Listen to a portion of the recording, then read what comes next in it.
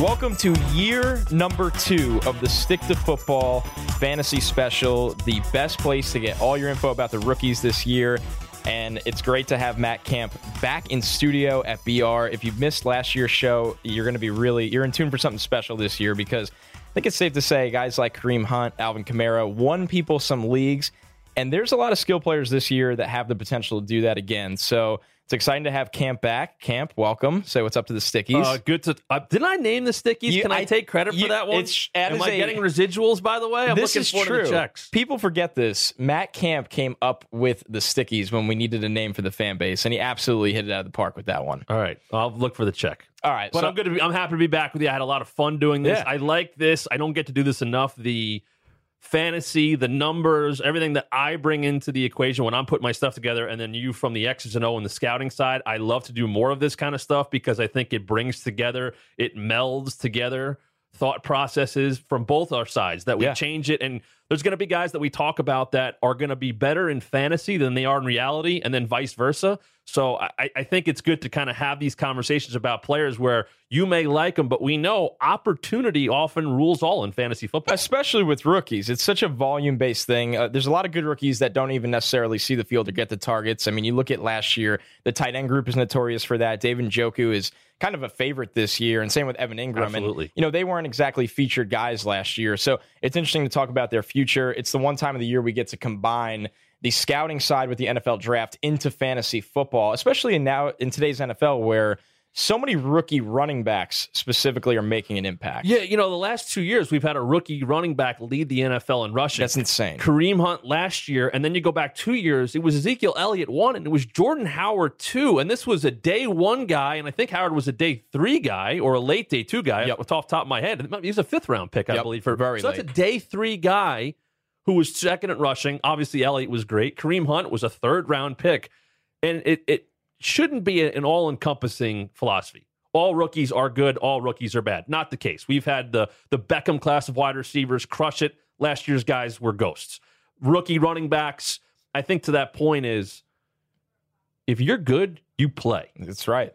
Whether it's Saquon Barkley, who I know we're going to talk about, or what Alvin Kamara did last year, or Christian McCaffrey, there's different roles here. But if you can play from day one, coaches don't get to stick around long to develop running backs. Quarterbacks are a different story, and that's why the quarterback class is interesting, not necessarily big for fantasy, but from a running back standpoint, if you can contribute from day one, these guys don't have long shelf lives. If you can get out there and contribute, you're going to play. And to me, that puts a lot of guys on the fantasy radar, although it tends to go in these trends. Last year, people are excited about the rookies. They want to get excited again this year.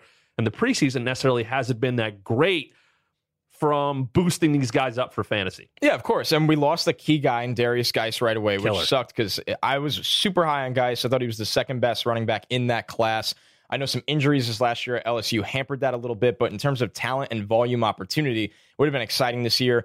But we have to address the elephant in the room. And I don't want to say it's a super rare situation because there are times where rookies are projected first-round fantasy picks. But Saquon Barkley, he went 2nd overall. He's now one of the highest paid running backs in the NFL for a team that needs a primary running back. This is a 3-down threat. Every single scout had almost perfect grades on him, deemed as a special player. Where do we draft Saquon Barkley, and what is his ceiling right away in year 1? So Saquon Barkley is my number 7 running back in PPR formats. People have him higher. I know that. I have Kareem Hunt ahead of him. My issue with Barkley is not talent. I believe he is more talented than Kareem Hunt, and I'm not saying anything crazy there. I think all believe that. Opportunity should be there. I think the Chiefs are a better team. And maybe that won't be the case by year's end, but I still have questions about the Giants' offensive line. I think these are little things you're going to nitpick. He's a first-round talent for fantasy. That says a lot. That's a massive endorsement. Elliott was there. Fournette was in that conversation last year. And then obviously Kareem Hunt, depending on when you drafted, with Ware's injury last year. These guys were there.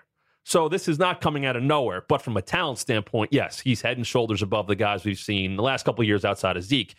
I have no problem if you want to take him 7th or 8th overall. I get that because I think with Beckham back there with the Giants and Ingram, as you mentioned, and Sterling Shepard. It's a solid group. I'm not telling you they're going to win 9 or 10 games, but there's a lot of talent here for fantasy, and he's a big part of it. Plus, he can catch the ball. You know, you and I, before we started, we're talking about someone like Derrick Henry. Jordan Howard has had this problem when they're really not much of a threat in the passing game. Taken off the field often. And they're all great. If you're, I'm not saying everybody's got to be a 3-down back. Yep.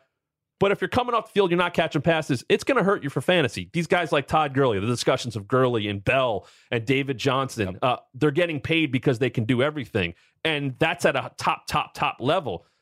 Barkley can be in that conversation almost right away. And you would think that not only because they have had no ground game really whatsoever to rely on the last couple of years, but also it gives him another weapon, Eli Manning, out of the backfield. So, I mean, look at last year. I always check these out. When I'm putting my projections together, I talk about catch percentage. Not a huge deal, but give me what the target percentage is. What are the targets they're getting from the whole team? What's the carry percentage? Last year, Orleans Darkwa, who was still, I believe, a free agent. He got a couple of looks. Yeah, he did get some visits. 43.4% of the carry percentage he had last year for the Giants. He led the way. Now, that's not a super high number, but it is when we're talking about Orleans Darkwa. Yes, a rush percentage of the Giants' total rushes, he was over 40%. Wayne Gallman was at 28.2%. That's a big number there. And I'm not telling you that Barkley's going to get all that, but I think 55%, if not more, just in the carry percentage alone is there. And then in terms of catches, I have him at 40-plus catches. I think 45 catches is not out of the realm of possibility. So the Giants took this guy number 2 overall for a reason. Should they have taken him? That's a whole different conversation. It's the same conversation I would have had 2 years ago with Elliott. There were other needs there. You could have found another running back. But the bottom line is, they did. It happened. He's there. If he's leading your team, if he is the foundation player of your fantasy team, I think you're going to be happy. What I want to note, though, is if Saquon Barkley is a first-round pick, we agree on that. I think many are. There's one. Beckham, end of the first, top of the second. Okay, you believe in him. Evan Ingram, I'm not quite as high on him because I don't think these same opportunities will be there, but considered one of the better tight ends in fantasy. Okay, Sterling Shepard, solid. So we believe in all these things. If you believe in all these things, I'm going to give you some piece of news here. You're going to be shocked when you say it. If you believe, and you nodded your head when I said all those things, then you believe in one Eli Manning as a fantasy quarterback. Guy getting them the football. Eli Manning has not been good the last 2 seasons. We know that. Last year was a total train wreck for the Giants. But in 2 of Odell Beckham's 3 healthy seasons, Eli Manning was the number 10 quarterback in fantasy football. He doesn't have to be that guy this year. But if he's got all this around him and he's going to stay the quarterback, nobody's pushing the job like last year, then he's got a chance at the very minimum to be a guy that you pick up and play. Not week 1, they play the Jaguars. I get that. But if you believe in everything around him, he's the one throwing the ball. This is not Blake Bortles in Jacksonville. He's going to be busy. So to me, there's a guy that in a deeper league, maybe I grab as a backup in a 2-quarterback league. I'm happy to have Eli Manning. Yeah. And I'll tell you right now, if you don't draft him and you need a quarterback and you're going to stream the position as many do, as we talk about every week when we do Waiver Wire Weekly, you're going to pick up Eli Manning and play him. There's going to be matchups that make sense for him. Yes, and absolutely. This is a franchise that invested in the offensive line. They paid for what they believe is a high-end left tackle. They drafted Will Hernandez at the top of the 2nd round. There are players there that they feel will improve the entire situation for Eli Manning that aren't just skilled players. So I think it comes back to if you believe in Saquon Barkley, you believe in the offensive line improvements, and you believe in Eli Manning. So I think that's a great point to tie it all back to. Just to wrap up the Barkley conversation, is this somebody that can finish as a top 3 performer as a rookie, or are those expectations just way too high? No, I don't think they're too high. I mean, you pick these guys apart. The top 4 running backs have been Gurley, Bell, Elliott, and Johnson in some kind of combination. Kamara's after that. I think it's Kamara and then Hunt and Barkley and Fournette and Gordon. It's a good group. I think the RB1 tier is a little deeper than the wide receiver 1 tier, which is great news for fantasy and may give you more reason to get that running back early. Because I think the wide receiver group as a whole is deeper. But I think Gurley, something would have to go wrong for him not to be a top 2 or 3 back. Bell, the touches are going to be there. Pittsburgh has they don't have to worry about him after this year, so they're going to keep feeding run him into the ground. Right, run it. It's a business. I hate saying that, but that's the case. Dallas has to feed Zeke. You got O-line issues there. But you know what? You could say the same thing about David Johnson in Arizona. There's O-line issues there, and they stink. That's a bad team. Yep. So could Barkley jump into that conversation? Absolutely. All he has to do, though, is pay off a top 5-6 season And that is where you're drafting him anyways. Top 6, 7, that's fine. It doesn't have to be right at 7. It could be 8 or 9. It's going to be worth it. Can you put this guy in your lineup every week as an RB1? The answer is yes. Nice. So that's a lock. We feel safe about that. The biggest question after that is, since Derrius Guice got hurt, it was a buzzkill, the injury amongst many. I don't know if this was the same for you. He was, out of the rookies, the second best running back in this class for fantasy. Is that correct? I had Guice at 2. Okay. I ranked him at 2. I actually thought right before he got hurt, he was starting to really separate himself. Whereas Barkley is clearly number 1. I thought that Guice was separating himself as, this is the guy. Yes, they have Chris Thompson, who I like. Rob Kelly's a guy. P. Ryan's a guy. But Guice was the man in that backfield. We're going to get to the other guys there. He had separated himself. Talent was there. If you were doing a rookie draft, dynasty draft, he was going second overall. So when he went down, it was a major bummer. So who slides into that spot now? Because you have this mix of group of guys, and just to name a few, Kerryon Johnson's become a hot name. People have cooled on Ronald Jones because he's had a disastrous summer, and everybody I talk to around that situation says it's some mental aspects. There's a lot going on there. He's just not ready to be a starter right now. Nick Chubb was taken low-key pretty high, but underwhelming at times this preseason. And then Sony Michel, we just haven't seen. So who falls into this spot? And I like Royce Freeman a lot. That's the guy. That's the guy. So much of fantasy, which is why there was interest in Ronald Jones. It was surprising to see where he went. I think we all felt that way, but it was, okay, there's an opening there. There's clearly an opening there in him for Tampa. And Peyton Barber's a solid player and all, but Peyton Barber shouldn't be the one holding him back. And Ronald Jones hasn't put it together. He's had issues catching the football. That's always going to hurt him. So, I have Peyton Barber ranked ahead of Ronald Jones right now going into the season. And it's not necessarily about where I have them now. It's what's the potential? Where am I drafting these guys? If I take Peyton Barber, what is he to my team? Well, he's probably an RB3 that I don't expect to be there all season long. If really outside of your number 1 RB spot, you're going to be working through guys, even at the RB2 spot. That's why I don't invest too much in running back. So I have Royce Freeman as my number 22 running back. Our big board came out this week with Royce Freeman there at 22 in PPR. That's a low-end RB2. Why? He's looked good in a situation where he clearly should be the guy. Devontae Booker is a pass catcher and not much more than that. And I don't care what Denver's saying. If they want to win games this year, and if they don't want to get anybody fired since they survived that last year, Royce Freeman's got to be the guy. And I think he will be the guy.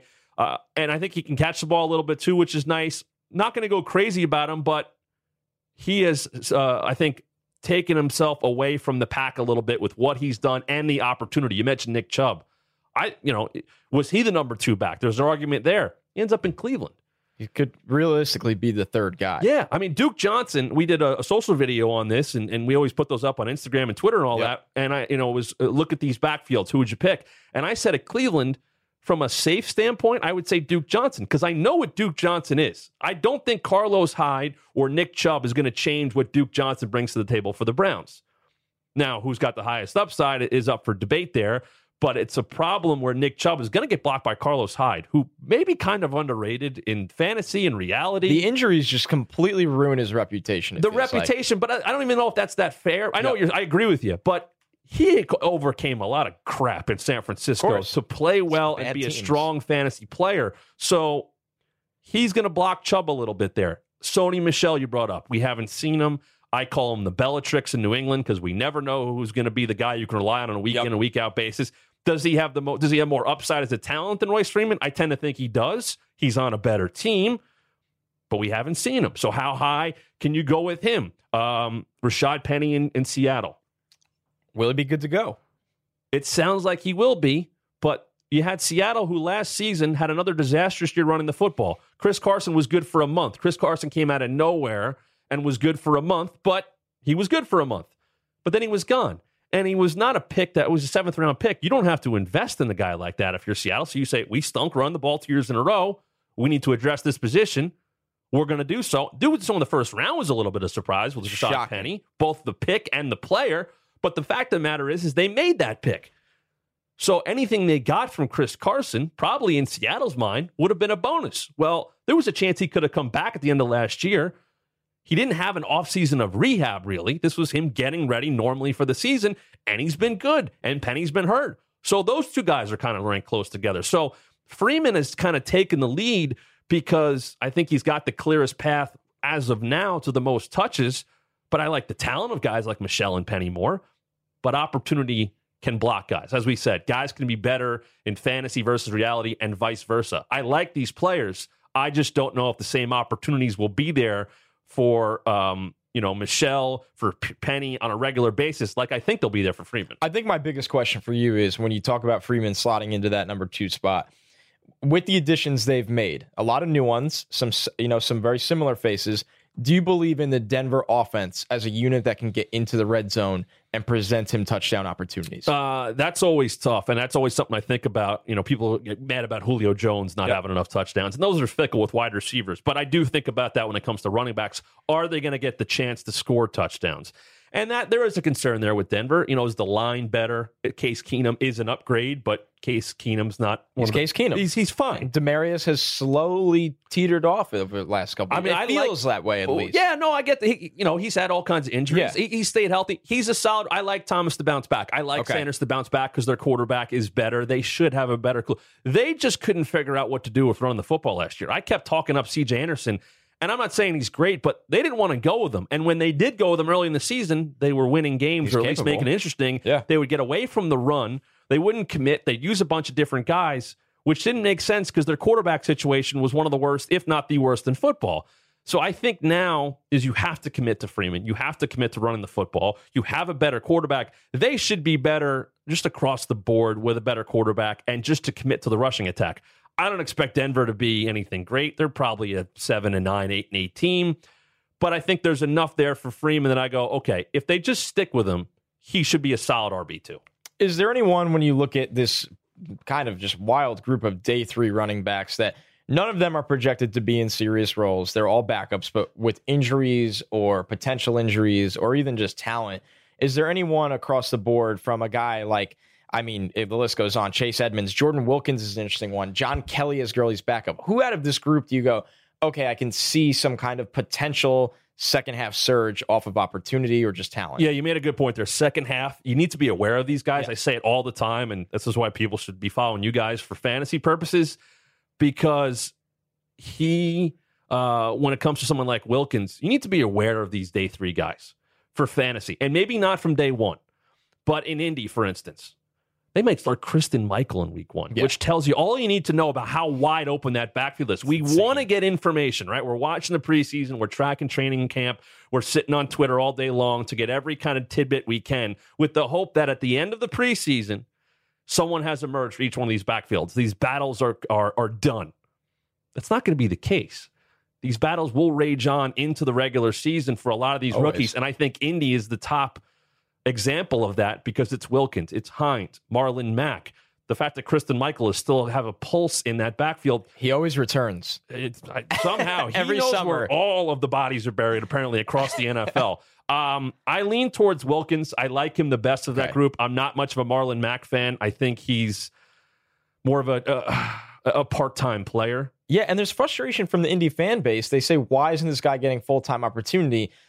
Now, I'm not saying staffs are always smarter than fans, but there's always some kind of underlying factor. This is the same argument I've heard from Jets fans for years with Bilal Powell. I'm with you on that one. And the staff is always like, I think there's a belief there, at least from how much they play him, that he can't stay healthy with a full workload. I feel like it's kind of become similar situation in Indy with Marlon Mack. Yeah, I was on that last year. I didn't think he got enough chances. Yeah. Frank Gore's solid, but certainly not what he used to be. But Frank Gore. Max banged up. He didn't. The more I watched him, he didn't hit me anything special. So I got why they were like, you know what, we're going to just stick with the veteran. We know what we have. But now you got Luck coming back. Your O-line, you hope, is better. That's a big part of it. It's got to be better. You got to protect that guy. If they get back to what they were a couple of years ago, I'm not saying they have to be great, but if Luck can get back to close to what he was, I feel like he's the guy that should boost an offense. I've talked up guys in Green Bay all offseason, Jamal Williams or even Geronimo Allison as a late pick. Why? Number 12's back there. When you got Aaron Rodgers back there, everybody gets a boost out of that. Same thing with Rivers with the Chargers or Brady with Chris Hogan, anything like that. But if we get Andrew Luck close to what he used to be, that should be a boost for the whole offense. And you would think that should be a boost for whoever becomes the running back there. I don't think we're going to have a clear answer for a couple of weeks. I'm kind of just steering clear. Nobody is worth, nobody's got a high ADP. It's not like you have to commit max the top, but it's not like he's going for much. So I lean towards Wilkins.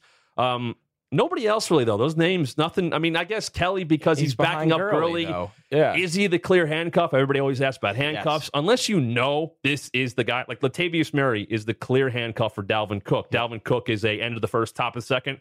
I grabbed him in a couple leagues where I have Cook, for $1 in an auction or a last round. But if you don't know about that, and also if it's such a massive step down, handcuffs don't really matter that much. Exactly right. And back to Wilkins, he is an interesting player because, yes, he was a 5th-round pick, but his college career was so weird. He was basically ineligible for very dumb NCAA reasons for a year.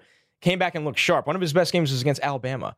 So we know in an outside zone we've seen him, what he can do. He fits that scheme. He's got talent at the second level to make things happen. So like you said, if Andrew Luck is back and this offense is back to being a capable unit, there's a lot to like there as a flyer, maybe, or a guy, like you said, just have him on the radar for the end of the season. Marlon Mack's ADP, actually higher than I thought as I looked this up, 100.8, RB39. So not, a low-end RB3, a flex spot. But I don't even feel the need to take a guy at pick 100 there if I have no idea what that backfield's going to look like. Wilkins, I think, is, 1-6, like he's a freebie. At this point, deeper league, whatever, last-round pick, go ahead, pick him up. I'm okay with that. But no answers are there right now for the Indy backfield. This wide receiver group, not the same prestige aura around this group as last year, even though Mike Williams and Corey Davis were obvious disappointments. But as top 10 picks, there's at least excitement around them. This year, there has not been that. But there are still expected roles for these guys. 2 went in the first round. We'll start right off the top with the guy that I told you before the show and off the air. DJ Moore in Carolina is the biggest mystery to me. I don't know how to value him. I don't know what to expect from him. There are mouths to feed there. But to be fair, they've needed a guy like this for a couple years now. They've needed DJ Moore. And at the same time, I look and go, well, they got Greg Olsen back, who I think people are kind of sleeping on a little bit because he was banged up last year and couldn't come back from that. Christian McCaffrey is going to get a ton of targets, as he should. You still have Devin Funchess there. And I'm not saying anybody's a dominant player, but when Christian McCaffrey last season ended up with 23% of the overall target share in Carolina, it says a lot about what they didn't have and what they think they have in him. For someone like Devin Funchess last year, 22.6% of the target share. Kelvin Benjamin had 10% before he left. There's openings here. There's no doubt about it. Curtis Samuel's at 5%. Say, he's healthy now and looks good, but he's another mystery guy. Is there a spot for Moore?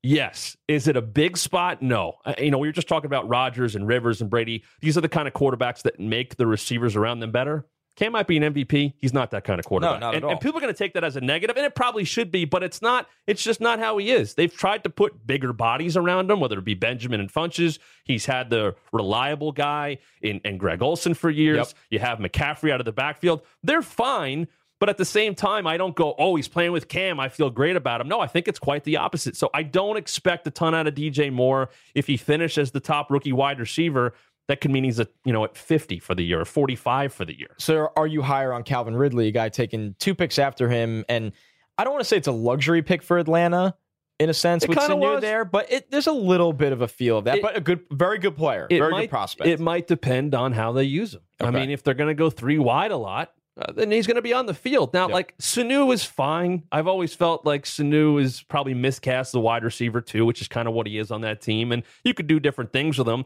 But if he's there, it does block Ridley. You still have 2 great running backs. You have Austin Hooper. You have Julio. There's a lot of there. There's one football and a lot of mouths to feed. So it's, if you want to go, well, Julio's got the injury history. Yeah, if he goes down, I'm going to get excited about Ridley. I think Atlanta will take a step forward. But I think it's much like Nick Chubb, or Kerryon Johnson, Ridley landing in the wrong spot as a rookie to make an impact. Okay. And that's the thing. And I think, as we always know, rookie wide receivers, for the most part, it's a tough position to learn, especially if you have to learn more of the route tree. Some of these guys ran, 3-4 routes maybe in college. That's a step up. I think it's good for Ridley's development and his future that he doesn't have to be a very important player from day one, whereas DJ Moore may have to be. Yeah, it does feel that way. And another guy that does not have to be an important player in a group we just talked about, Courtland Sutton in Denver.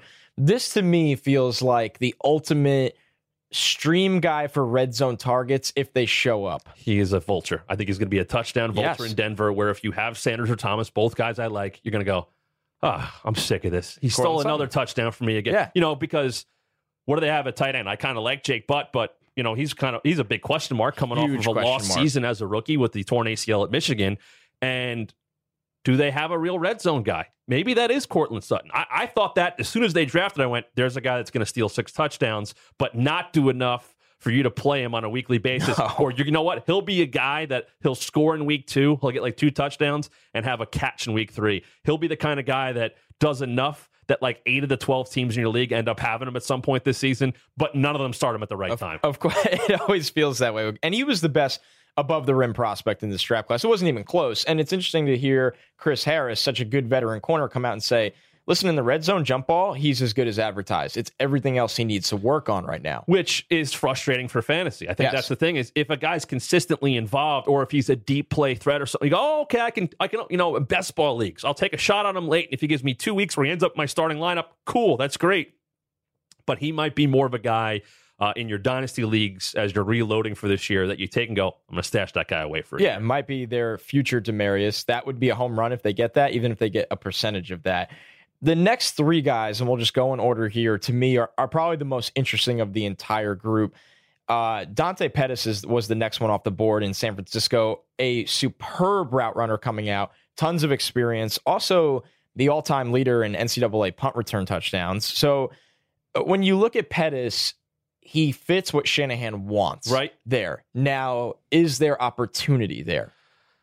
I don't see it from day one. It takes an injury, right? Yeah, there's a lot of things here at play. Goodwin obviously has become more than just the deep threat that Everyone we thought he would be. Loves him. I get it, and I totally understand it. And it was nice that when Garoppolo came over, they connected right away.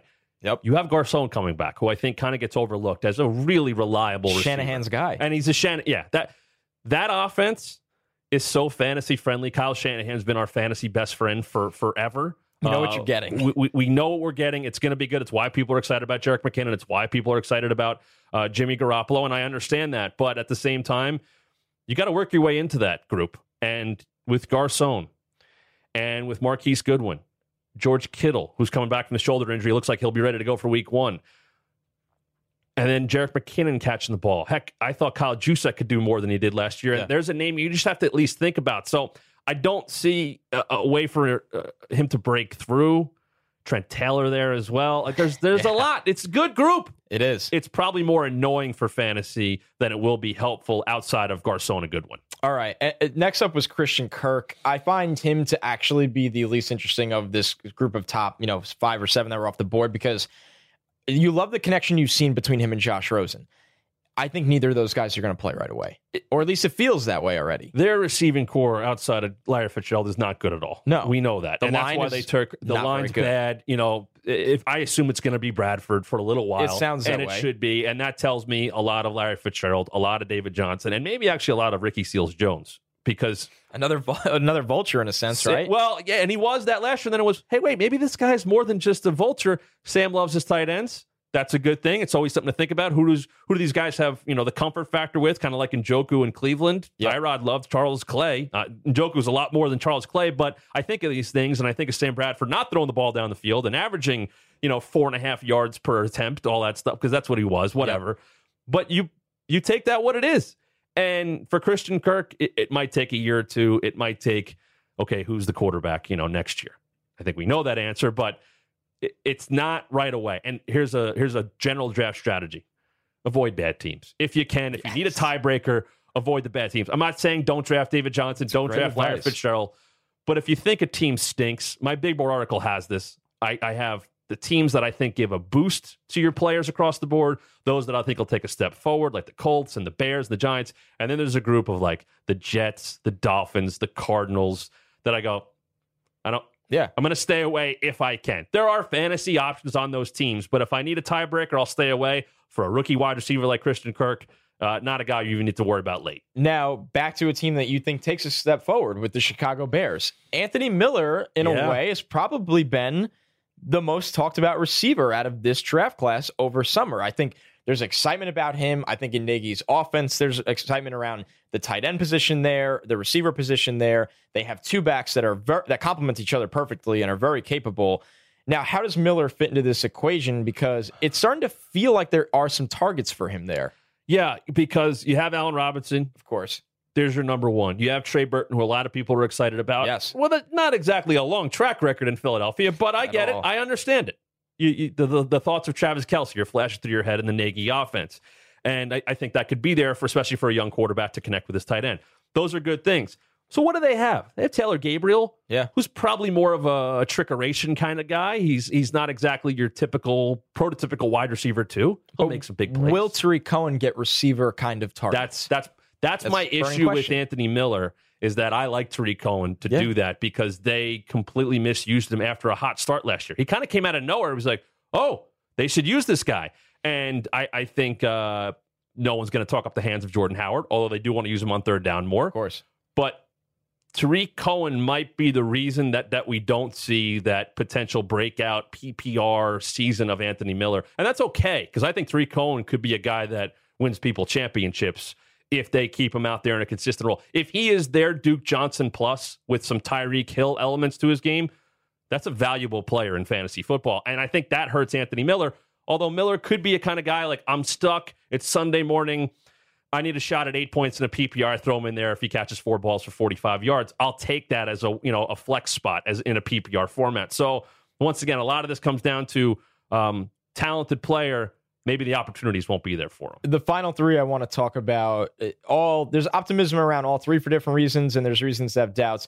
James Washington, optimism because he's a Pittsburgh Steeler. It seems like anyone that plays wide receiver there it seems to be at least capable in that offense. DJ Chark in Jacksonville, hate Blake Bortles, loved DJ Chark, thought he was almost really a top 35 guy in this class. I think I had him at like 28. Great speed, great size, and he's flashed in camp. The other guy, really just an opportunity guy, Michael Gallup in Dallas. How do you break down these three? Yeah, Gallup, I think, to me, is the one that may jump out because of opportunity, because you'd argue that Dallas has the worst receiving core in football. They're saying he might start. You know what? I feel like he kind of should. Yeah. Allen Hurns is a guy. Cole Beasley is a slot receiver. Terrence Williams has been completely overrated for years, apparently by the Cowboys alone.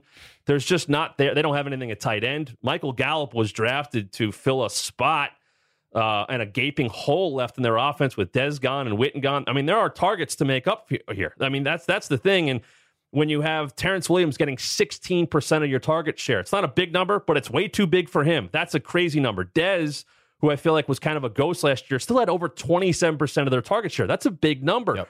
So there's opportunities there. I don't think they're going to throw the ball a lot. I think this is kind of a fork in the road season for Dak Prescott, and I don't think Dallas has done them any favors with what they brought in. Are they an offense to stay away from? I'm leaning that way. I'm not completely there just because I'm not going to stay away from an offense that has Zeke. He's going to give them chances. But they're close. I mean, they're not an offense I'm targeting. Really, outside of Zeke, I don't want anybody on that team. So they might be closer to that. You know, Dak's always going to help with his legs. That's, streaming quarterback, whatever it may be.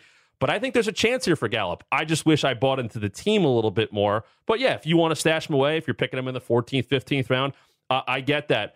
Chark is Blake Bortles, right? Does the Lee injury help, though, at all? Or is it more of a Keelan Cole boost? I'm all about Keelan Cole there. Not that I'm going to, once the thing, we can't get that pumped because that's a team that plays great defense, and that's a team that runs the heck out of the football and does that well. Exactly. Like those two spots, you could say they're top 5 in both in the league, and that's probably even underrating them a little bit. That's what the identity of the Jacksonville Jaguars is. So it's tough to get that excited when we know they don't want to throw the ball 35 times a game with Bortles if they can avoid it.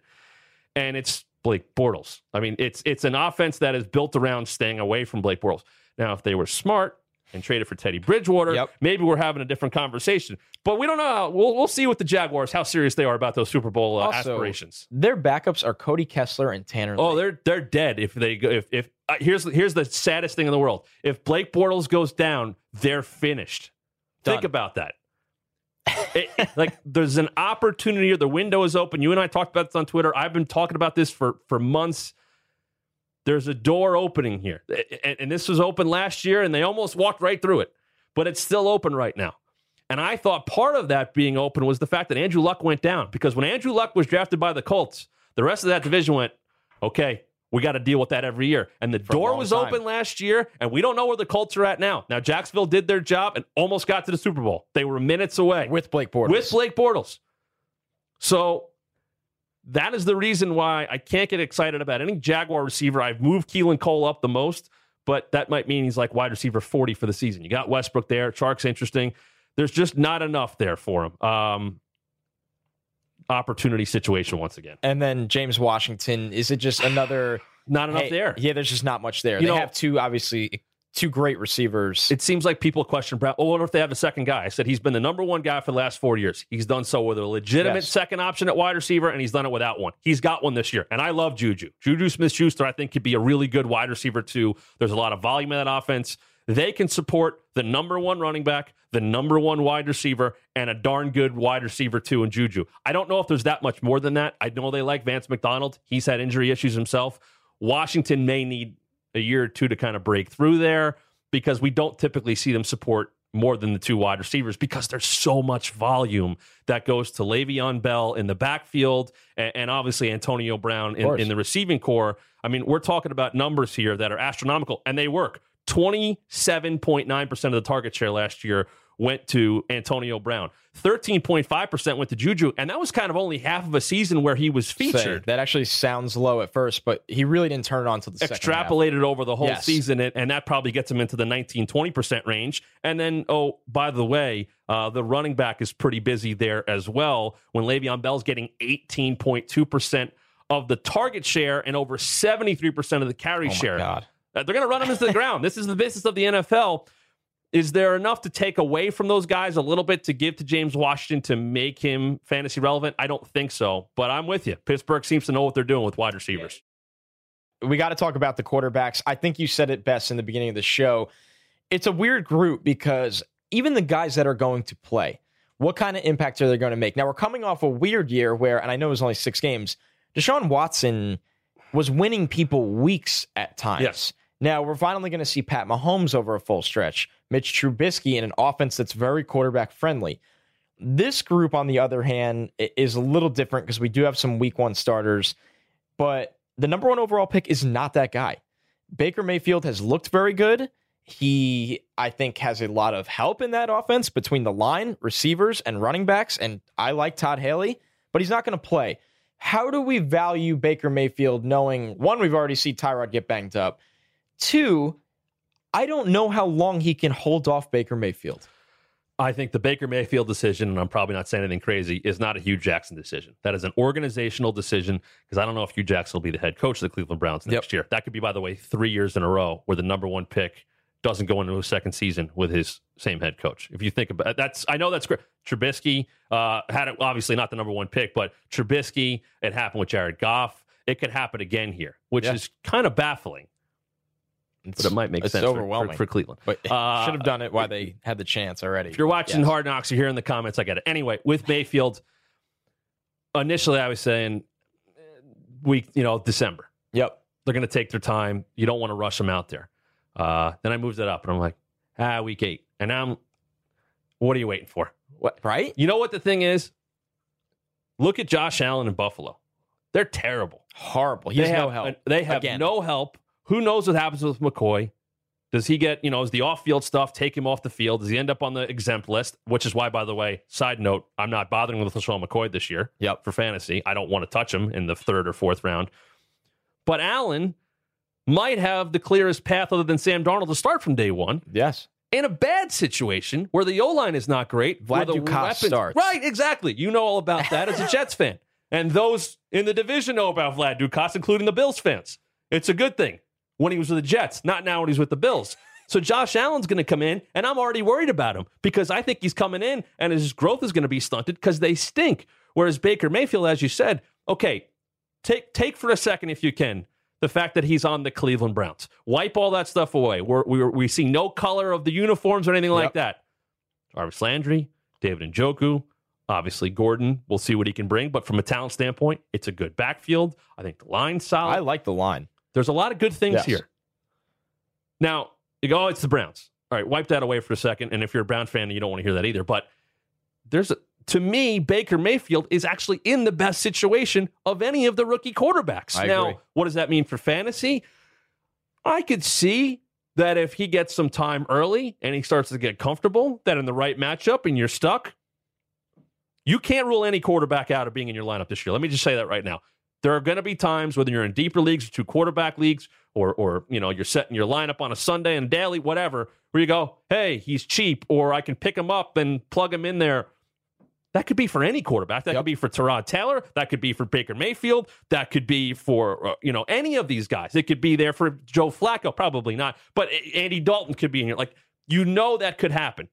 Josh McCown, this is a Jets fan, was for about a month plus a top 10 fantasy quarterback last year. It's true. Now, do you think of him that way? Absolutely not. But it could be.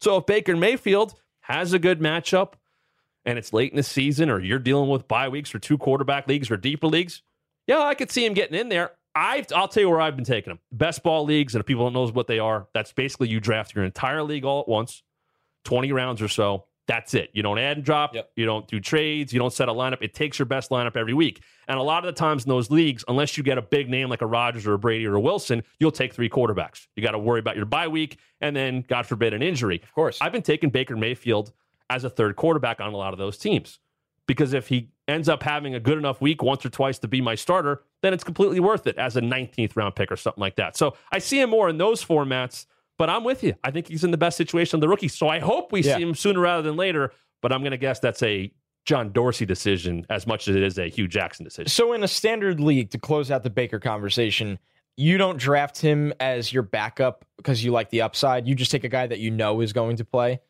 I mean, it's where it gets tricky. So you don't have to. Quarterback has been so watered down because, like I've said, I think there's 15 or 16 guys I would say if I go in week 1, I'm good with that guy as my fantasy starter.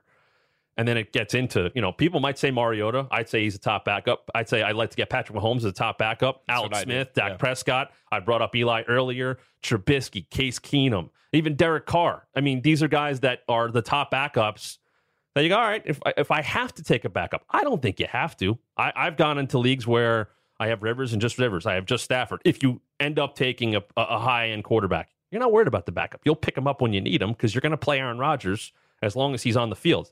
So in a deeper league, a 14-teamer, maybe there, but more best ball leagues, dynasty drafts, once again, quarterback is not that big of a deal. I'm in a dynasty rookie draft right now where we keep 12 guys. We're 4 rounds in. There's no quarterbacks off the board. All right, for a guy that's not going to be a backup, no matter what Todd Bowles tells the media, you're right. Sam Darnold is starting week 1 at Detroit on Monday Night Football. Not the easiest matchup for your first NFL start, especially for a guy like Sam that's 21. But this is how it's going to be. It's not going to be Teddy Bridgewater. It's not going to be Josh McCown. Sam Darnold, where do you have him right now? And is there anything you like about him, or does it kind of revert back to your argument? Not a great offense for fantasy. Just really avoid this one. I am at 29, which is the top rookie quarterback. Because I think he's playing from day one. That's why. I mean, if you, like I said, extrapolate Mayfield's numbers over a 16-game season, he would be higher. I'd probably have him higher than Joe Flacco as well, who's kind of my low-end starting 16-game quarterback. Yeah. The Jets are fine. I think last year at this time we're going, don't go near the Jets. Don't bother with the Jets. They're going to run the ball in overwhelming amounts. Right. And then you have like a group of guys. We'll see if Robbie Anderson has any off-field issues or that comes back to bite him, but he's clearly their best receiver. Kurtz had his career year last year. You have a Nunwa coming back who's kind of a wild card. I think he'll be Sam's best target. Which would be nice, but we kind of don't know that. So it's tough to get too in on Darnold. There's not a lot there in tight end. We're going to see that as it happens. That's going to maybe show itself throughout the year. So it's hard to, if it was Darnold from day one in Cleveland, I might go, I keep an eye on him early. Yep. I think that's the case, but it's not. And like I said, they're a team that I'm kind of avoiding. So it's more of just wait and see. Could I see me streaming him at some point when he's got a good matchup at some point this season? Yeah, I think that's a possibility. All right, I want to revisit the Josh Allen conversation one more time because obviously with his ability to throw downfield, and he runs. Which is, by the way, fantasy tip sidebar. When in doubt, look for legs. Dak Prescott was the number 10 quarterback last year. Did anybody think of him that way in reality? Not a guess top 15. You can get a little bonus out of that. Tyrod Taylor's been that guy in the past. Even Luck and Rodgers. It's not their obviously primary thing they do, but that gives them a little boost over some of these other guys. Why Russell Wilson? Valuable. Cam, that's Cam's career. Cam, and you're just waiting for that to fall off. So when in doubt, look for legs. And that could be the case here for Allen in Buffalo, although I don't think we'll be talking much about fantasy after this. I think Josh Allen is probably a guy you stay away from due to situation. The next 2 guys I do think are going to play this year. I think it's going to be a very short amount of time they play. Now, Rosen, starting with Rosen, has Bradford in front of him, sure, which gives you more hope. And, Glennon's there, whatever. Rosen's looked good. I'm not shocked. I thought Rosen was the best quarterback in this class. But once again, I know you don't love the offense. Yes, David Johnson, Larry Fitzgerald are there. It's more than that. Top heavy. Now, Rosen is a classic drop back passer that at UCLA would throw like 50 times a game. Do you think in December there's a shot he has value, or is it one of those things where it's like, you just don't, there's so much mystery around this situation? Too much mystery. I mean, once again, I don't think much of Arizona. The line scares me. You have Fitz, you have David Johnson, and then what? I mean, you don't have much there. I kind of like Ricky Seals-Jones, but just in general, I don't think they're good. Is there a plan there for Rosen? I mean, is there a plan there for Allen and Buffalo, or are they playing him because they think they have to? I think there's more of a plan there for Rosen. People can hate Sam Bradford all he wants, but if you talk to people around the league, I think he's got a lot more respect from people around the league, including players, than maybe from the media, from your casual fan. They love him. He's a pretty solid quarterback. And by the way, if he's your quarterback and you have, going back to Philly or Minnesota, you're okay with that. You feel confident. I know that's maybe not necessarily in him, but if that's the quarterback thrown to your tight end and receiver, you're like, all right, I got Sam Bradford there. I'm going to be fine. Accurate. He's going to get my guy the ball. He's not going to overthrow him. So does Arizona stick by that for a while? Do they not want to put Rosen in that spot where, who has injury history? Significant. If you've invested as much as they did in that guy, and they know they're not good. Yep. Cleveland might need to just change the culture so you want to play Baker, and that's not an 0-16 team.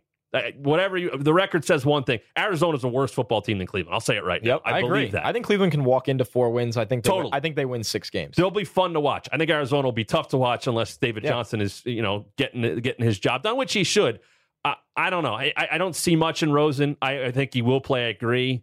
If Bradford stays healthy, that sounds like a late November, December move to me. The last guy in this group is the vice president of the look for legs argument. That's right. Lamar Jackson has been a fun preseason when he's on the move. I'm very disappointed. I don't think he's made any jumps as a passer yet, and he needs the time. I don't think this is a guy that is ready to take, and I am as low as Joe Flacco as anyone can be. I don't think that staff will put him out there anytime soon. I don't either. I think it's, if anything, just, hey, Joe, there's somebody here that could take your job. Whether that lights a fire under Flacco or not, I hope he doesn't need that motivation at this point in his career. But I'm with you. A project player, I loved him. I thought Jacksonville should have taken him, knowing that they had Bortles. So Baltimore gets him. I think we all know the story about Joe Flacco, and that since Super Bowl year, I don't think any Ravens fans are happy to see him around anymore, and the money he got off of that. But there's a team that, what do they do at wide receiver? Like, all they do is, that was a veteran who was good. He might still be good. We'll sign him. John Brown, Michael Crabtree, Willie Snead. Mike Wallace was brought in. Mike Wallace, and he was good for him. That's the thing. Like, they've done a bad job drafting wide receivers. We'll see if they get tight end right. They didn't the last couple running of years. Back ever. I like Alex Collins. Hayden Hurst. I like Alex Collins because I don't really believe in their passing game. Yep, he's the only guy I want. I think people are overrating Michael Crabtree. So that comes back to, well, when do you put Lamar Jackson out there? I think the Ravens have to be out of contention for even to be a chance that we see Lamar Jackson, because you and I both know this. While they drafted him, when you put him out there, and Joe Flacco's not hurt, you have turned the page on Joe Flacco. And that's a big decision that Baltimore's got to make. I don't think the fans would be too upset to see that happen. No, but the financial impact, that's a whole different story if you make that move. And I know that, Jackson, they traded up to go get him and all that, and he's not exactly cheap as a backup, but that's your future. So it's when you want to turn the page to the future there. I don't think they're going to be in a rush to do so. That seems to me more like we're going to go to Lamar in 2019, and we're going to make that transition in the offseason. Before we close this thing out, I want to do a couple fun over-unders for you. I think, obviously there's a lot of hype around the rookies. Fans are excited about their players, but sometimes expectations get crazy. And let's start with the craziest one. Saquon Barkley, combining rushing and receiving yards, over under 1,400 total yards. Let me look at my projections. Here we go. I can be 1,400 over. Over. I got him at 15, almost 1,600. Okay, I think people will be pretty happy with that. All right, another running back, a guy that we both were pretty high on in the beginning of this show, Royce Freeman, Do you think he gets to 1,000 rushing yards? I do not. Okay. But I think he does enough as a receiver to push for 1,000 total yards. All right. Courtland Sutton, over under 6 touchdowns. Is he 5.5?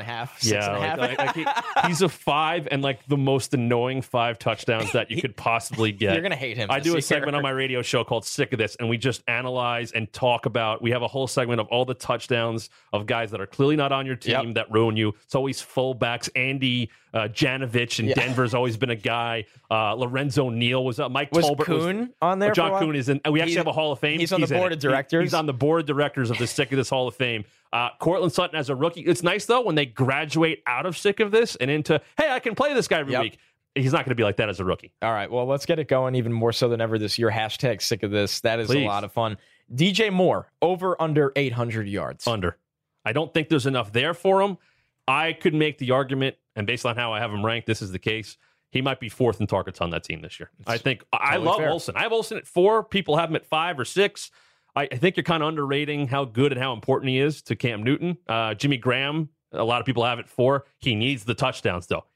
And he's got to break the curse of Green Bay tight ends because they do not help you for fantasy. As good as Aaron Rodgers is, they haven't had that guy since like Jermichael Finley. Yes.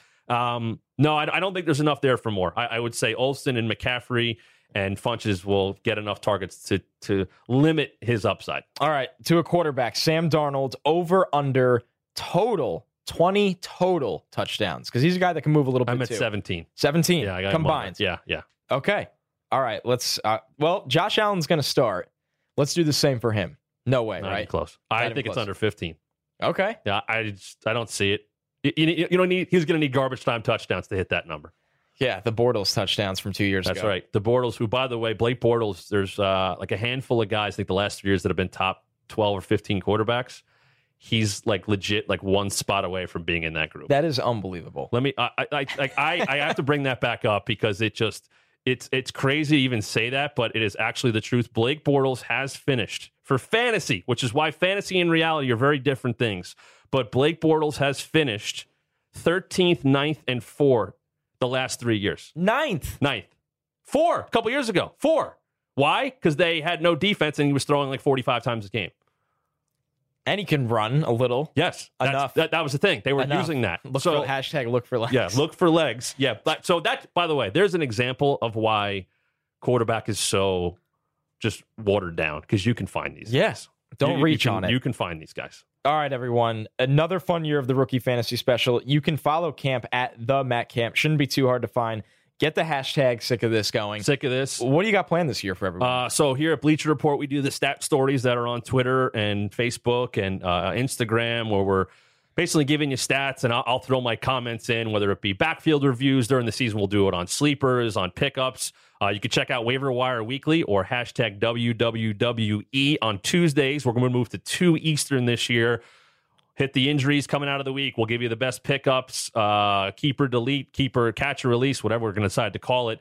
And then we take a ton of questions throughout that show, which is big. We want to have the interaction. And then on my Instagram, at the Matt Camp, I do the fantasy lunch, which is a new thing this year. I go on between noon and 2 p.m. Eastern, Monday through Friday. I've been doing this since the start of August. I will do it through the end of the season. 2 hours.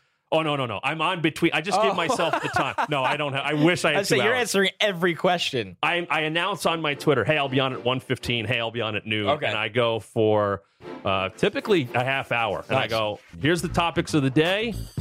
What are your questions? So it's just another way to access me. So I'm on that. So follow me there on Instagram and on Twitter. I make a point to answer as many questions as I possibly can.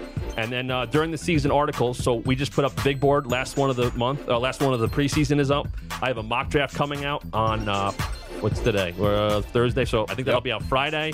So big board's up, mock draft is up, and then in season on Tuesdays you'll get the BS meter, which is where I take 8 to 10 situations and grade them on a 1. This is not BS. 10 it is complete BS. That comes out on Tuesdays. Wednesdays the weekly big board with the rankings. Here's guys I like better, worse, avoid them, sleepers. And then on Thursdays, I think this is the most informative article I do. It's backfield breakdowns and a workload watch is what we call it. 8 to 10 backfields, a breakdown of snap counts. targets, carries, when they got those touches. Can we find some patterns here? Hey, this rookie's starting to come on. I think it'll be very important this year for like Colts backfield, Seattle's backfield, folks. That is Tampa. A Bible. Hey, who's starting to come on? Who are they using? Was it, more game flow related, things like that? So I do that. Those are the 3 articles that come out, and you can check all that out. And we got you covered for the season. That is awesome. What more do you need? As always, thanks a lot, dude. This is always a ton of fun. One of my new favorite annual traditions. And for all you stickies out there, normal week ahead. You got this show on a Thursday. You got Stick to Football Friday on a Friday. And then we'll be starting the 3 shows per week coming right up. So we'll catch you guys next week.